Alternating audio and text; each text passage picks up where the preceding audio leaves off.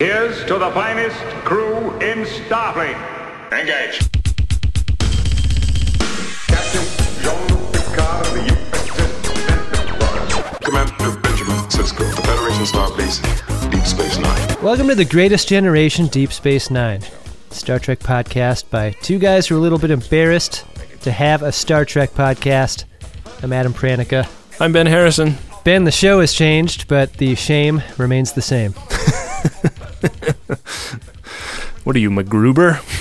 Deep Space Nine is a less loved show than Next Generation. It did not penetrate the public consciousness like Next Generation, right? I feel like So when you tell people you're doing a Deep Space Nine podcast, I feel like... It sounds way dorkier. Totally. Oh, God. Yeah. To the degree that I'm telling people that I just do a Star Trek podcast, and I leave it at that. I think within Trek fandom, Deep Space Nine is the more beloved show, but I don't think it ever had a crossover success the way TNG did. I feel like TNG people are my people. I feel like if you say that you're a DS9 person, then I feel like you're better than me. Yeah. We're just here in the cheap seats, the TNG bleachers. You're in that Deep Space Nine skybox. Right. Yeah. Enjoy those mini corn dogs. You ever sit in a suite for anything? No, never. I guess I just don't have enough.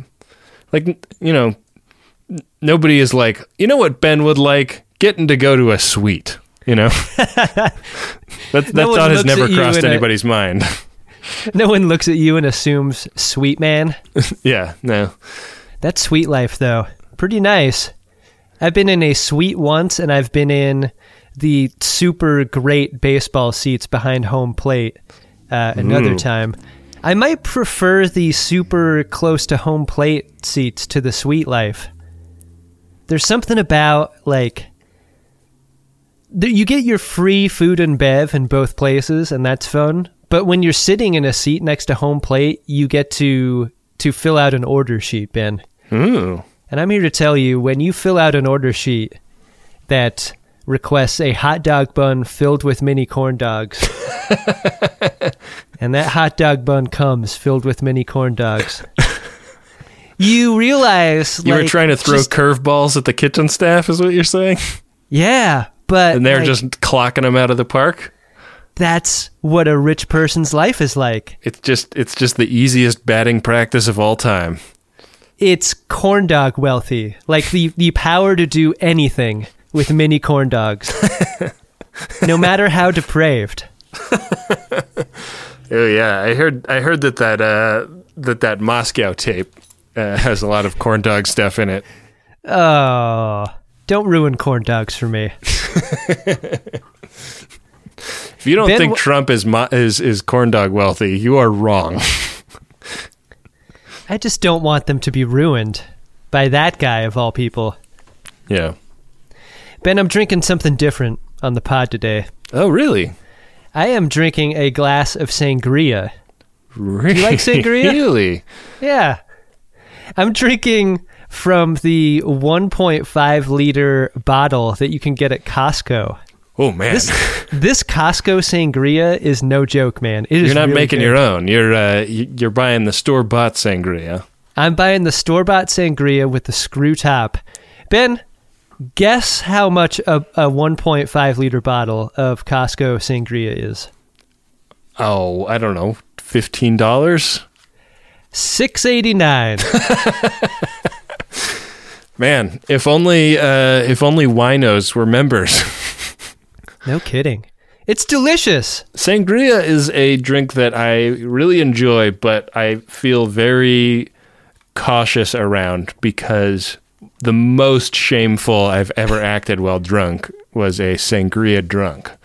Oh boy, I've tented my fingers under my chin, Ben. My elbows are on the table. I am all ears. I don't remember a lot of the particulars of this. Is this an apparently story, Ben? I was drinking sangria at a friend's place in the East Village one time. We were like having a backyard get together, and we had made a great big batch of sangria, and I don't really remember exactly what we were playing, but we were playing a drinking game where like losing would provoke the group building consensus towards something you had to do as punishment.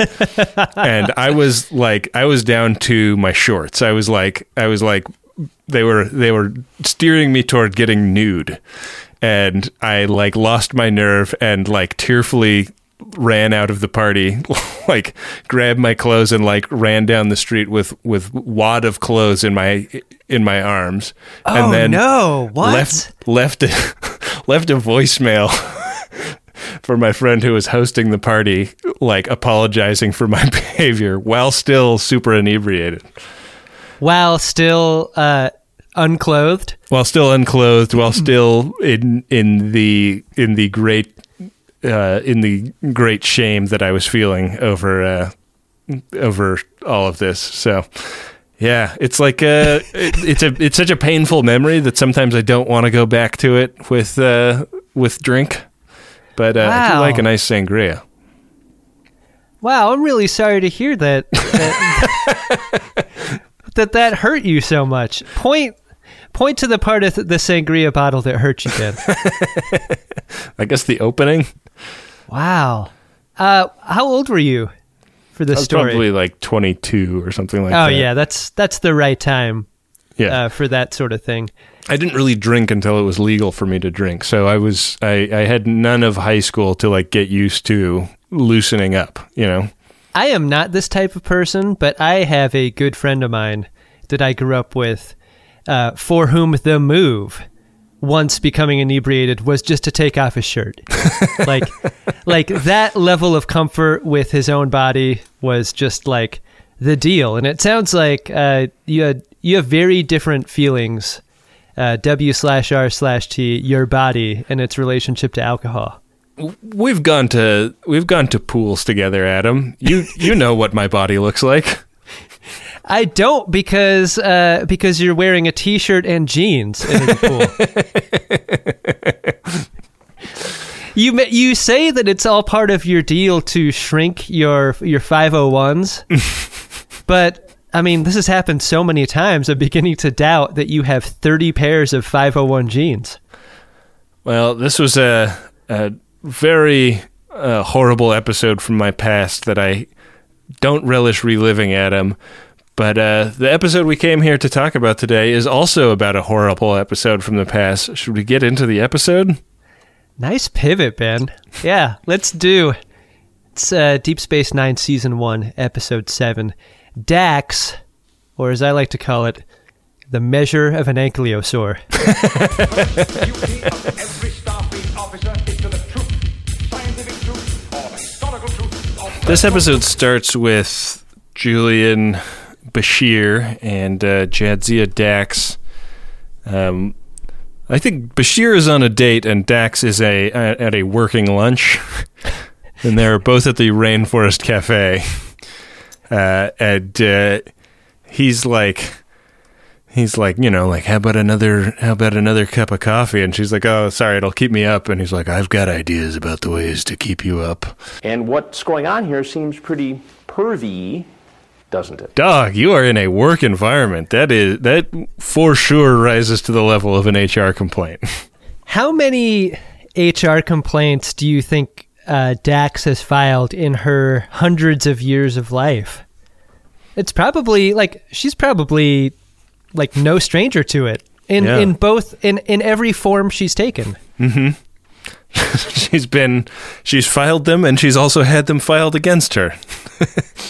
Ben, I think even before this scene, we get a commander's log saying that O'Brien has taken Keiko back to Earth for her mom's 100th birthday, thus giving us the reason for his absence from the episode.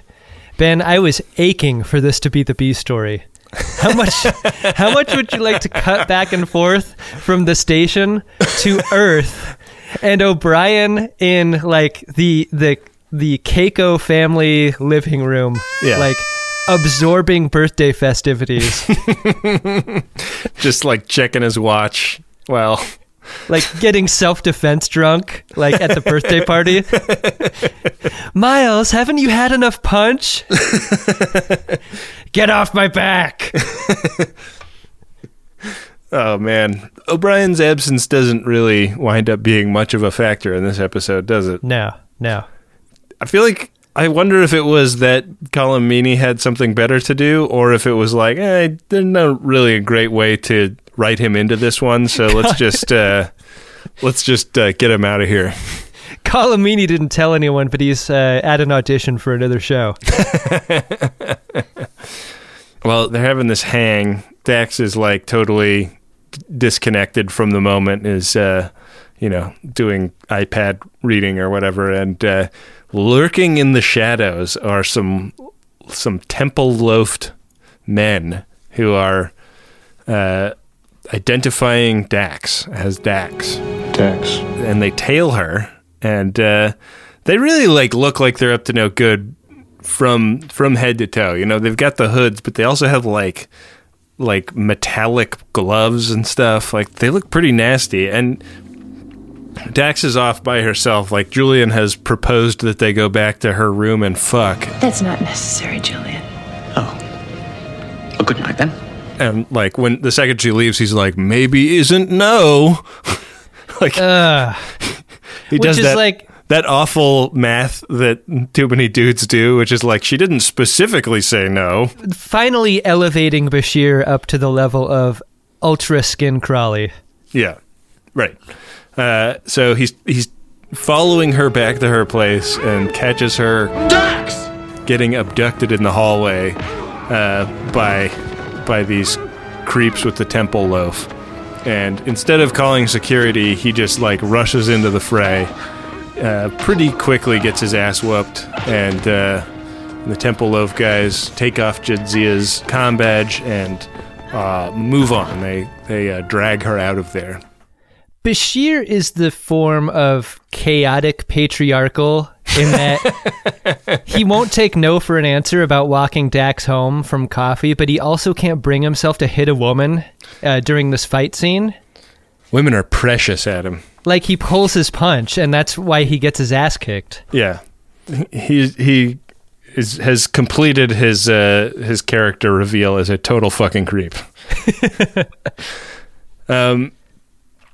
So that's our throw to theme, and when we come back, he's coming out of a daze, slumped on the floor of the hallway, and he radios up to ops that Jadzia has been attacked and that he needs help, and they identify her location as being right next to him, and he's like, no, they took her comm badge off. Nice try, guys. And so they lock down the station. They're closing doors, shutting down pylons, sealing off levels 4 through 12. Why not levels all? Who knows? But yeah, they're doing a hard target search through every outhouse, chicken house, hen house. Right. And the people that are abducting Dax know where to go to avoid being on security cameras. They know where there's the security camera that does that swish pan back and forth. They know at what point to walk down the hallway and cut the corner so that they don't show up. They do that thing when you leave your garage where you step over the invisible electric I-beam. Exactly. Ben, I was thinking, is there a limit to how long and thin Odo could make himself? Could he turn himself into a string of Christmas lights that went all the way around the station and down every hallway, thus making him a security system that covered every square foot? If he can get as small as a rat, what is the upper limit to how big he could get? That's what I'm saying. I want to know more about him, is my point. I have so many questions. Very, very interesting thing you have proposed. I don't know that I've ever heard anybody bring that up. Do you realize how incredible this is? No, of course course you don't. They've like figured out where, like, which ship they're going to, because they've narrowed it down to like there's a handful of ships that are faster than runabouts, so they would know that we wouldn't be able to chase them, and they're going for this one particular one. They put up force fields. The guys have a way to dismantle the force fields. They get out of there. The tractor beam has been knocked out of commission, and Cisco manages to flush whatever's gumming up the works out just in time to grab their ship before it warps out of the system. It's a real close call, because the entire time this hooded sweatshirt crew has been one step ahead of the crew throughout. Like, Yep. How did they not realize that their tractor beam didn't work until now? You are fully torqued, bro. I guess this is where Chief O'Brien's absence kind of plays in an interesting way. Is like, oh yeah, that makes sense. The like fact that the station is always kind of breaking down is Right. an especially pressing issue right now. You gotta believe O'Brien would use any excuse not to go back to Earth for this for this mother-in-law 100th birthday. Like, the survival of everyone on the station would be a good reason, but I guess not. I can just picture him suggesting to Keiko, like, a little time away from each other. We've been in each other's hair since we moved in here, I certainly have gone through that with my move to LA, We stayed in some Airbnbs where there was just no space, like in the car all day going and looking at different apartments. It gets a little frictive, I've said it a million times. You want to miss the person you're with. That's healthy. Yeah. Not that O'Brien would actually miss her. TBH. He'd be down at Cork's getting hammered whole goddamn time. Yeah. Well, they get these guys back aboard. They just come out of the airlock, and Odo Mr. Bucket? and the security detail are there with their phasers, and these guys come out. Jadzia looks a little like dazed, almost drugged in a way. Yeah. It's weird. Never really addressed. No. This I dude don't is recall her getting, like, roughed up to the point where she was knocked out, right? In the melee. No, I mean, she definitely looked dazed when they were like dragging her around, though. If anyone should be dazed, it's Bashir, who just got his fucking ass kicked in that hallway. Yeah. Well, he doesn't have a lot to contribute to the storyline after this, so he's probably just on bed rest. Yeah. We meet the main guy of the abductors.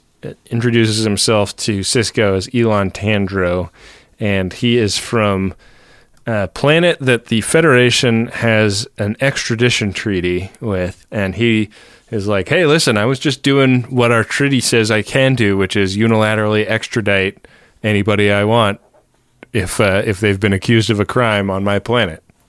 What the fuck kind of treaty allows for this? That's a terrible treaty. Who wrote that? Please, Reba, we need you. We need you! There are lots and lots of countries that don't extradite prisoners from to the U.S. if they're accused of crimes that could have capital punishment applied to them, because most of the rest of the world does not have capital punishment. Who wrote that treaty? Henry Kissinger? The Federation is like, yeah, we'll extradite an enlisted serving officer, like a commissioned serving officer to a planet that is going to kill her if she's found guilty. No problem. Wow. It really... I mean, if the ship had escaped, how different of the story would we have gotten? Like, diplomatically, it would have been a whole lot more charged up, I think. Yeah, this would have been that, like, episode where the Singapore government wanted to cane that guy. Right. I mean, yeah, like the episode we would have gotten would have been like Spy Game, where, the Federation doesn't want to have a diplomatic incident with Klaestron 4, but Cisco, calls in favors and gets a couple of Black Hawk helicopters with special ops guys to descend on the prison and extract Dax under the cover of night, Operation Pinner Rock is a go! Confirmed! Correct. Dinner hours ago. Klaestron 4 sounds like a caustic, like tub and tile cleaner that when you buy from the guy at Home Depot, he's like, "Look, man, you really got to wear a mask when you use this. The fumes are pretty intense. Mask and gloves, or you're going to have a bad time." To be quite honest about it, I was in a pail. Mr. Bucket, I have to revert back to my living state.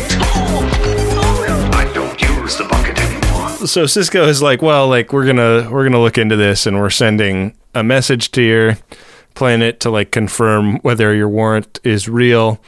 And he sits down with Odo and is like, "Man, this sucks. They were just trying to abduct her." And Odo's like, "Yeah, well, if she did the murder that they're accusing her of, then she should burn." And he's like, "What the fuck are you talking about, dude? This happened 30 years ago. This wasn't Jadzia Dax. It was Curzon Dax." So this is a story about whether or not the ankylosaur is able to be punished for crimes no matter what container it inhabits, which is a fairly fascinating question. Yeah. It would be insane for this to be the first time that question was encountered in this universe. Like, exactly.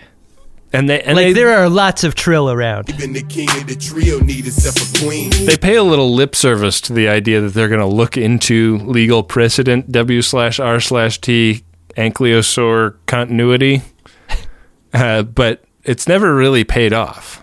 So they got to bring in an arbiter to mediate this argument between the Federation, as represented by Cisco, and this Elon Tandro, right? Well, let's explain why. Like, and this is like, I think my favorite part of the episode is that they find a legal loophole, which is that Deep Space Nine is not technically a Federation jurisdiction; it's a Bajoran jurisdiction, and they have no extradition treaty with Klaestron. So, like, the reason Tandro was doing all this cloak and dagger shit, it was more because he was worried that the issue of the fact that they're extracting her from a Bajoran jurisdiction was actually going to get in his way. Which is fucked up because, like, what he did is illegal, and yet they don't seem to consider that a punishable offense. Right. Like, it's like those guys that beamed onto the promenade and started shooting a couple of episodes ago, and they're like, well, that's just your culture, man. Can't judge. They are super permissive here. It's a very groovy station that Cisco is running. So they bring on this mediator lady. I am 100 years old. I do not have time to squander listening to superfluous language. Who is a Bajoran, some kind of Bajoran legal authority, though you could confuse her for Klingon based on the kind of gavel she brings with her. You could also confuse her with Rashawn Uxbridge. Which... We thought that it might make us fall in love all over again. It worked. The story becomes far more interesting if you consider that it may in fact be her and she's been on the run from Kevin the whole time. Like, maybe she didn't die. Now everyone knows that Rashawn Uxbridge died on the bridge of the Enterprise D, but what my theory presupposes is maybe she's just hiding from Kevin Uxbridge? Benjamin Sisko. I'll have you know that there's someone else who does not recognize extradition treaties on board Deep Space Nine, and it is the Dowd. A colleague of mine from the Q Continuum was recently aboard your station and clued me into the situation there. I was under the impression that the Husnak had taken the life of my wife, and that Captain Picard had taken the life of my real doll replacement of her. In point of fact, she has been living incognito among the Bajorans. You could see how this would be very sexually confusing for me. As before this time, I did not know I could be so attracted to Bajorans. Yet here I am. Now I'm for in those the little nose ridges. Now I'm in the bizarre catch-22 of strongly considering killing all Bajorans everywhere, but also being totally erotically charged up by a Bajoran nose bridge. I've turned the open shine around to closed on my real doll shop. I've packed a bindle, and I'm on my way to your station, Francisco. I plan on having this resolved shortly. Tell the Bajorans, the spiritual people they are, to get ready to have a god in their presence. A god who is DTF. Really nice to see Anne Haney back again. She's got just a great carriage about her. I really like her. I mean, as this character, as Elzra, she's a total hard ass who really does not have any patience for any guff. Totally. And is there to hear out the claims that Cisco and Elon are making and make a totally dispassionate call about what to do here. She's the sword of Damocles is fully hanging over Dax, which is why it is so disconcerting for Cisco that Dax doesn't seem to give a shit. This was just as frustrating to me because on and on Cisco is when did Jadzia Dax get replaced with floor mat Dax?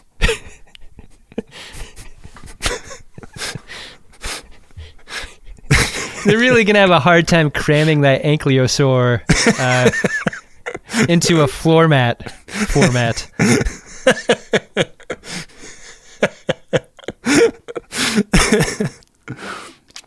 Cisco's come on. It's fucking crazy to me that you're hundreds of years old and you have no self-preservation instinct in the face of a capital crime. And it's also just as frustrating to me, too. There is no reason given why... I mean, there's a flimsy reason given why she doesn't want to talk about the circumstances that have put her here. But there is no reason given as to why she does not seem willing to defend herself at all. There is a defense... And if you don't want to go with the defense that's embarrassing, you can still defend yourself. Yeah, when Cisco is working through what their defense strategy is going to be here, he gives Kira the job of looking into legal precedent for trills, which is you have a trill on your station that has been a diplomat and been in the mix for a long time. Go ask her. They bring in this trill expert witness, DJ Qualls, and the whole reason they bring him in is because Dax won't defend herself in any way. Mm-hmm. The only person more irritated about the circumstance than Cisco is Kira, and I keep coming back to this question, Ben, which is how do you direct Nanavisitor? Because I feel over and over again, it just must be telling her, all right, that's great. Let's do another take, but this time give me a little less irritation. She is just utterly irritated. Her resting state is irritation.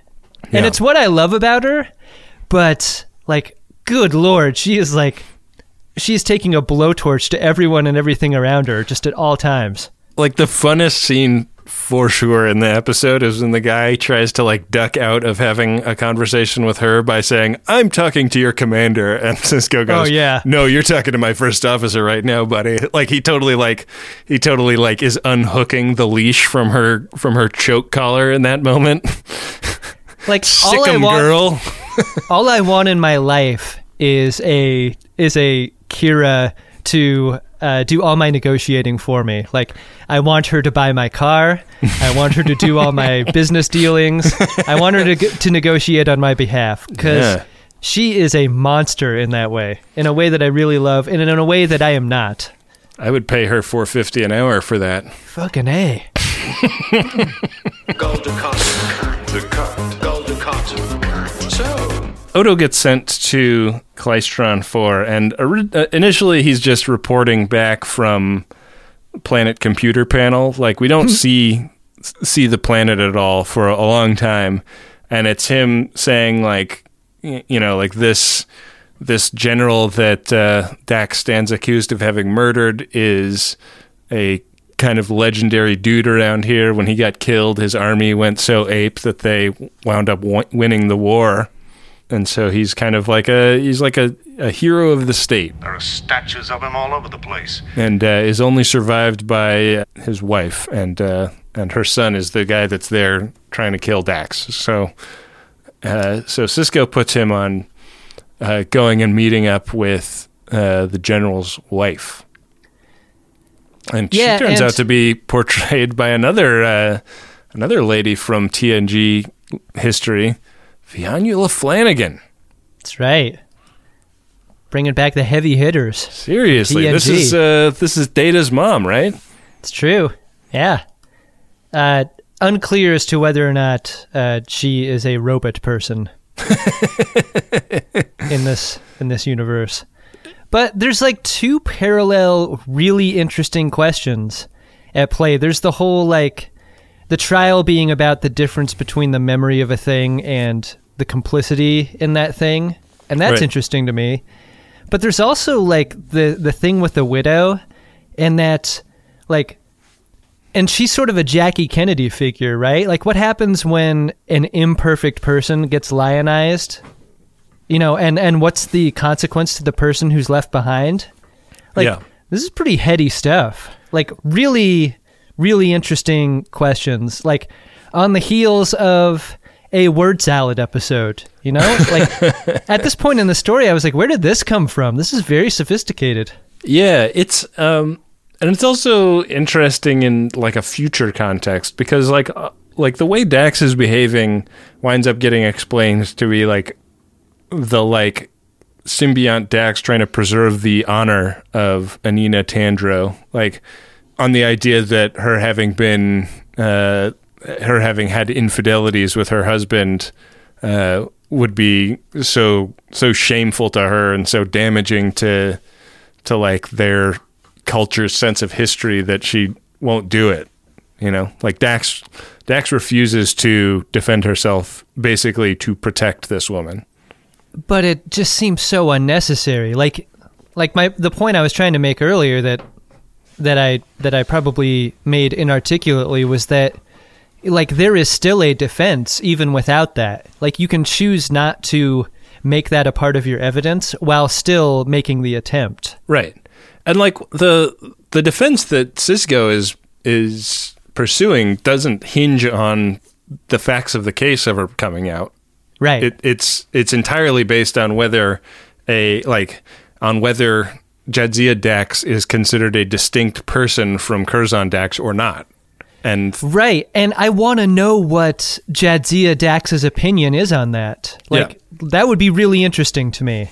It seems like kind of both, you know? Like, based on what the other Trill says, it's like, yeah, like, from some perspectives you could call it a distinct person and others you couldn't. And, like, that's that guy's opinion, but, like, who cares about that guy? We don't know who that guy is. There's a lot of muddying of the ankylosaur waters here. I believe it's pronounced Brontosaurus. In that, you know, like, a number of different witnesses, you know, like DJ Qualls makes the claim that, you know, once the symbiotic relationship is established, it is a mutual personality merging between ankylosaur and host. And yet Dr. Bashir makes the case that, you know, there are two separate brainwave patterns going on. So there's, like, on the one hand, there is proof that they are totally commingled beings, and on the other hand, there's scientific proof that they're separate. And so one could make the case either way at this point in the trial, that either there is a inherent responsibility that a current ankylosaur would be responsible for the past container's actions, and also the exact opposite. They talk a lot about in this hearing the fact that it is not a trial, like they're not attempting to establish guilt or not. It seems like everybody treats it as a foregone conclusion that guilt would be established if Dax gets extradited. Right. That seems weird, right? Do they have like that little faith in the Klaestron justice system? Yeah, not a great reputation over there. They've got the death penalty and also play fast and loose with the facts when sentencing somebody. What does that remind me of? Sounds like a real kangaroo court over there. Real drumhead situation. Yeah.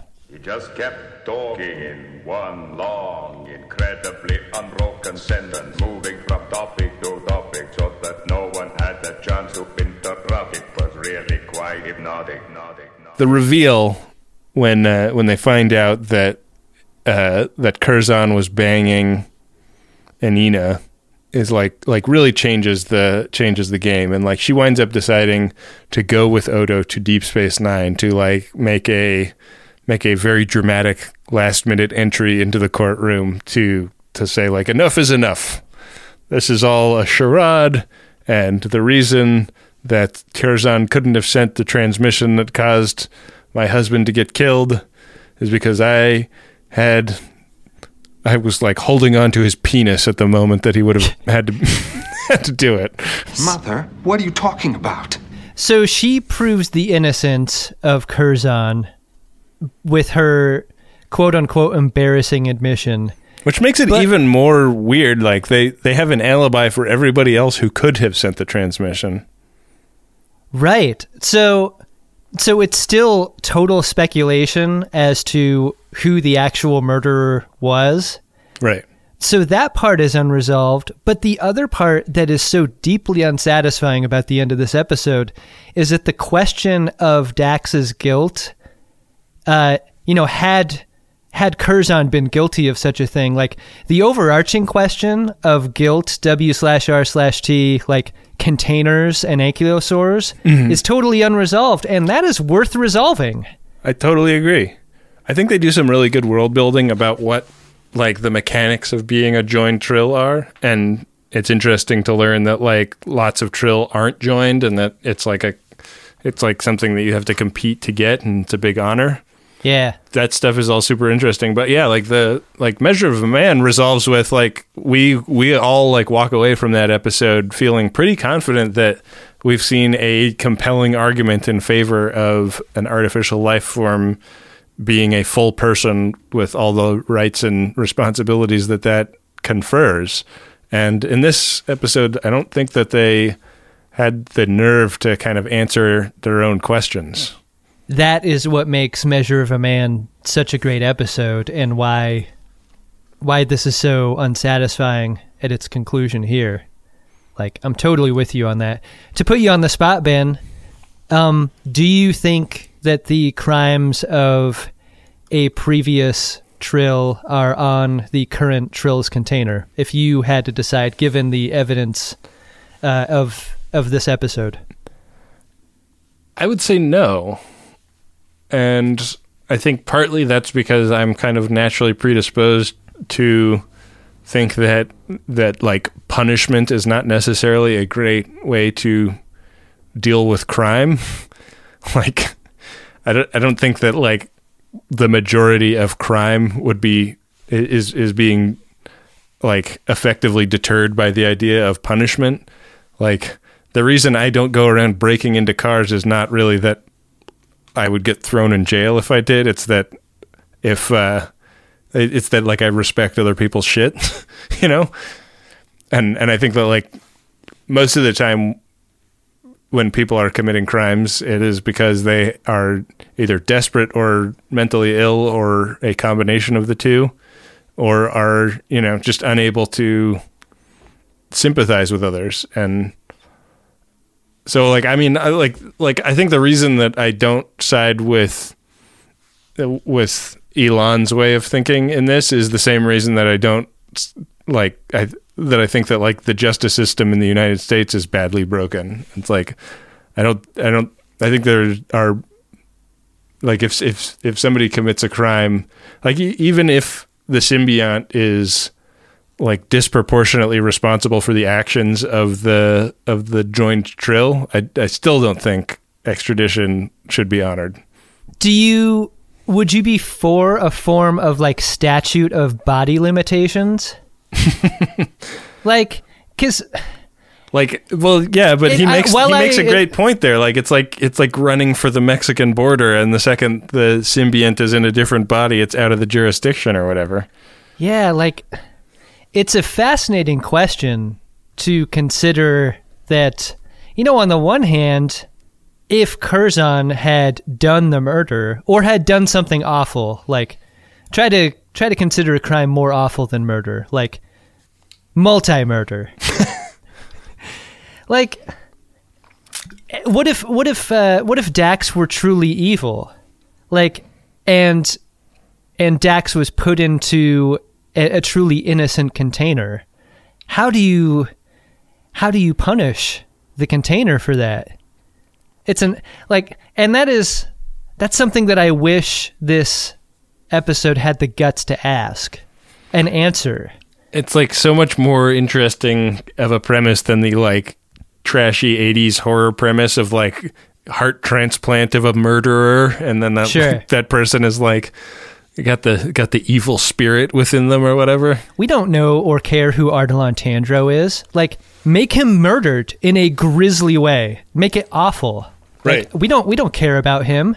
Like, tell us the specifics of it. Do we think Dax is capable of that? And that's another question that they raise and don't really answer. Like Sisko is trying to tell Odo, like, that's not who Dax is or who Curzon Dax was. And Odo's like, I don't give a fuck. Like, let's find out what the facts are. Right. And that's where I'm at too. But I just wish the crime was amplified. I wish the crime was true, because it would make the outcome matter in a way that it doesn't here. It's just sound and fury signifying nothing. Dang. So did you like this episode, Adam? In spite of its many, many flaws, I still like the attempt. I like that we've had a couple of slapsticky, non-toothy stories in the first half of season 1, and this feels like the first attempt to go hard track. Yeah. And that feels good. And so I admire the attempt. It does not mean that I was satisfied by its conclusion. So I don't know, like, maybe after the entire first season is over with, my answer would be different, but I think I'm more on the side of liking the episode than disliking the episode in spite of its many flaws. Kind of wish that Arbiter had sent somebody to jail with that Rura Penthe brand gavel. I kind of wish the Arbiter had called another expert witness. Someone who knows everything. Everywhere. Your Honor, I would like to make a deposition. Your Honor, I will look past how distracted I am by your nose. I see the way you handle that giant ball. It gives me all kinds of ideas. This body is just a shell that I made for myself, and it could really take on any form. I could increase the size of my balls however large you want. Is that what you want? Is that why you left me? Look at me, Rashawn. I too have a nose bridge now. It's just that easy for me. I had no idea I was only a nose ridge away from your heart. What I'm trying to say, baby, is that I can change. Ben, do we have any Priority 1 messages? Fuck yeah. Fuck yeah. Priority 1 message from Starfleet coming in on secured channel. Need a supplemental income. Supplemental income? Supplemental. Yeah, it's extra. The interest alone could be enough to buy this ship. Ben, our first Priority 1 message is of a personal nature. It's from Ellen. It is for Tommy. The time that this message was preferred was before the show ends. Oh no. I mean, if that means Deep Space Nine, we're good. Yeah, I have a feeling that's not what they meant, but I sure hope Tommy and Ellen are still listening. The message goes like this. Dear brother, happy birthday. It's a month early. but there are only 3 more episodes of this show, so it's now or never. Oh no, this is heartbreaking. It's very, very belated birthday at this point. Thanks for recommending TGG to me. It's one of my favorite things in the world. I wasn't going to watch Discovery, but maybe we can make it through with the help of the new pod. And if it's awful, we can hate watch it together. Thanks, Tommy and Alan. Really sorry about the belation to this birthday message. We were very swamped at the end. It's all Rez and Plavim's run. fault. Yeah. Happy birthday nonetheless. Hope you're still around and you hear this message. Yeah. Our next message is from Jane, and it is for Steve. Happy anniversary. It looks like this will air 2 months late. But better late than never. I'm so glad that I'm engaged to marry you, and I can't wait to do so. Then my weird will be inextricably linked with your weird forevermore. You're the best, and I love you. Ben and Adam, can you mash up Harry Picard with the schismed drop? I suppose that would sort of sound like, you just got schismed.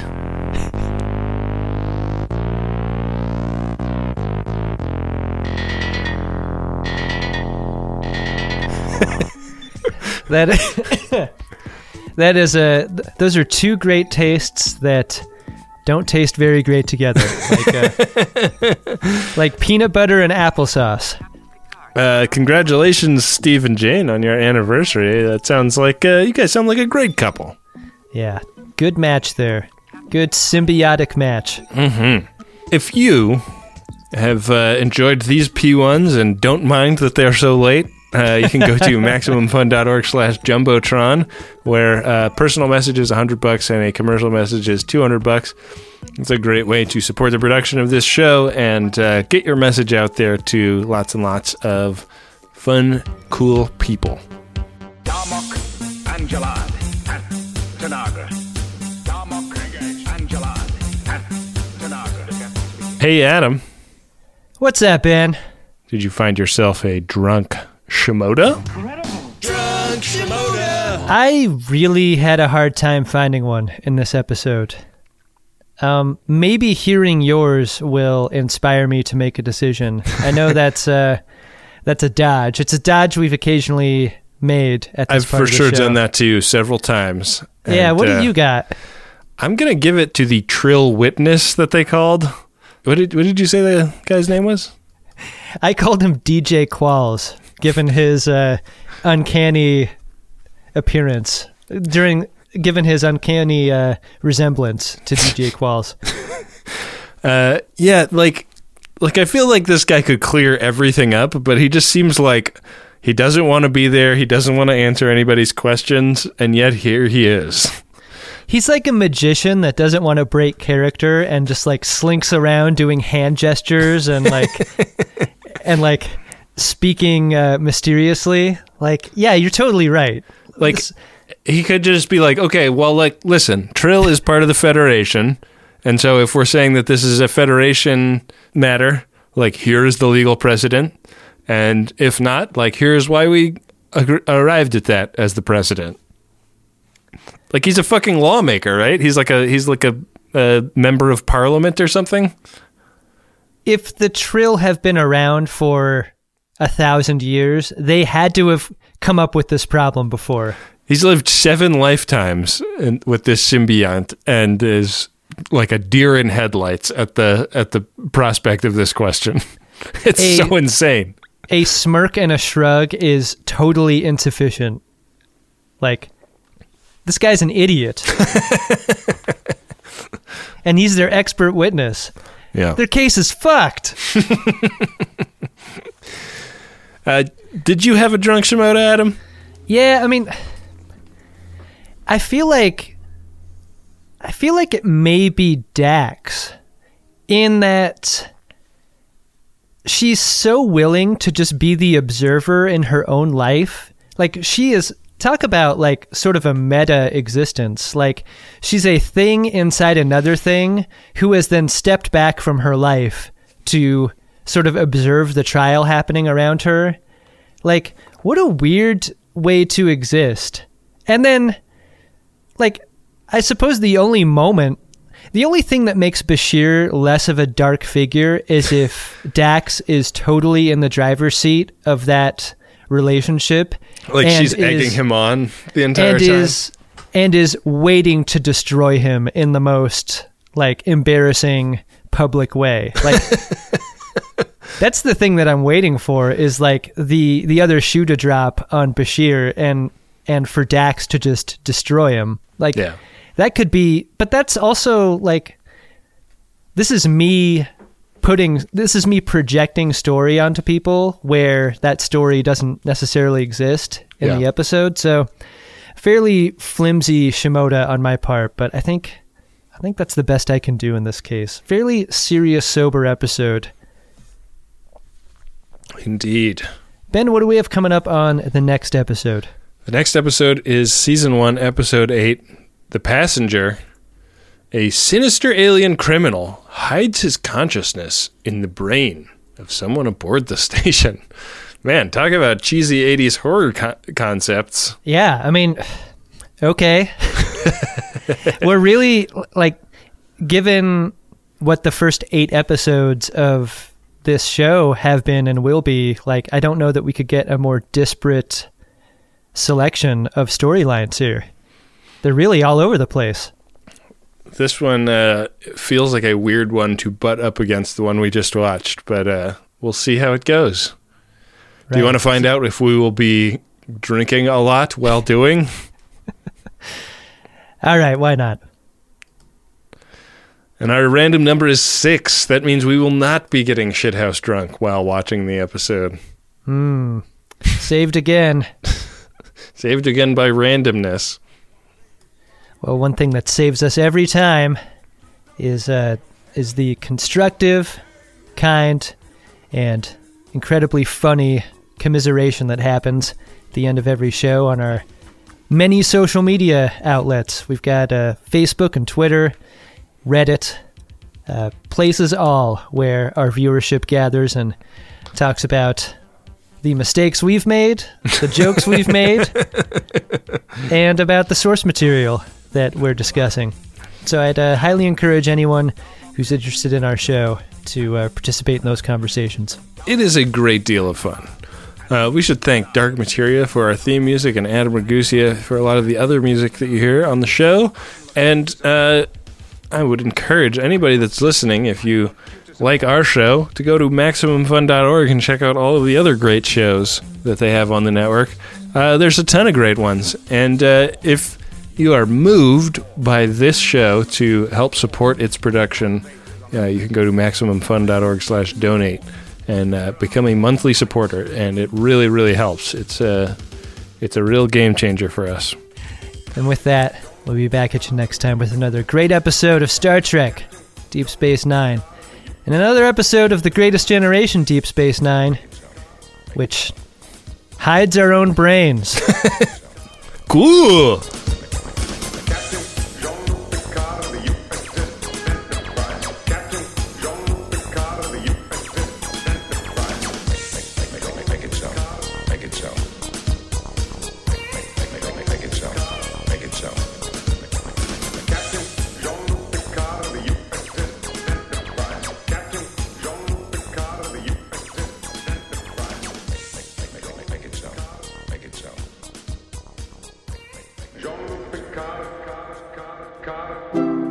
MaximumFun.org. Comedy and culture. Artist owned. Listener supported.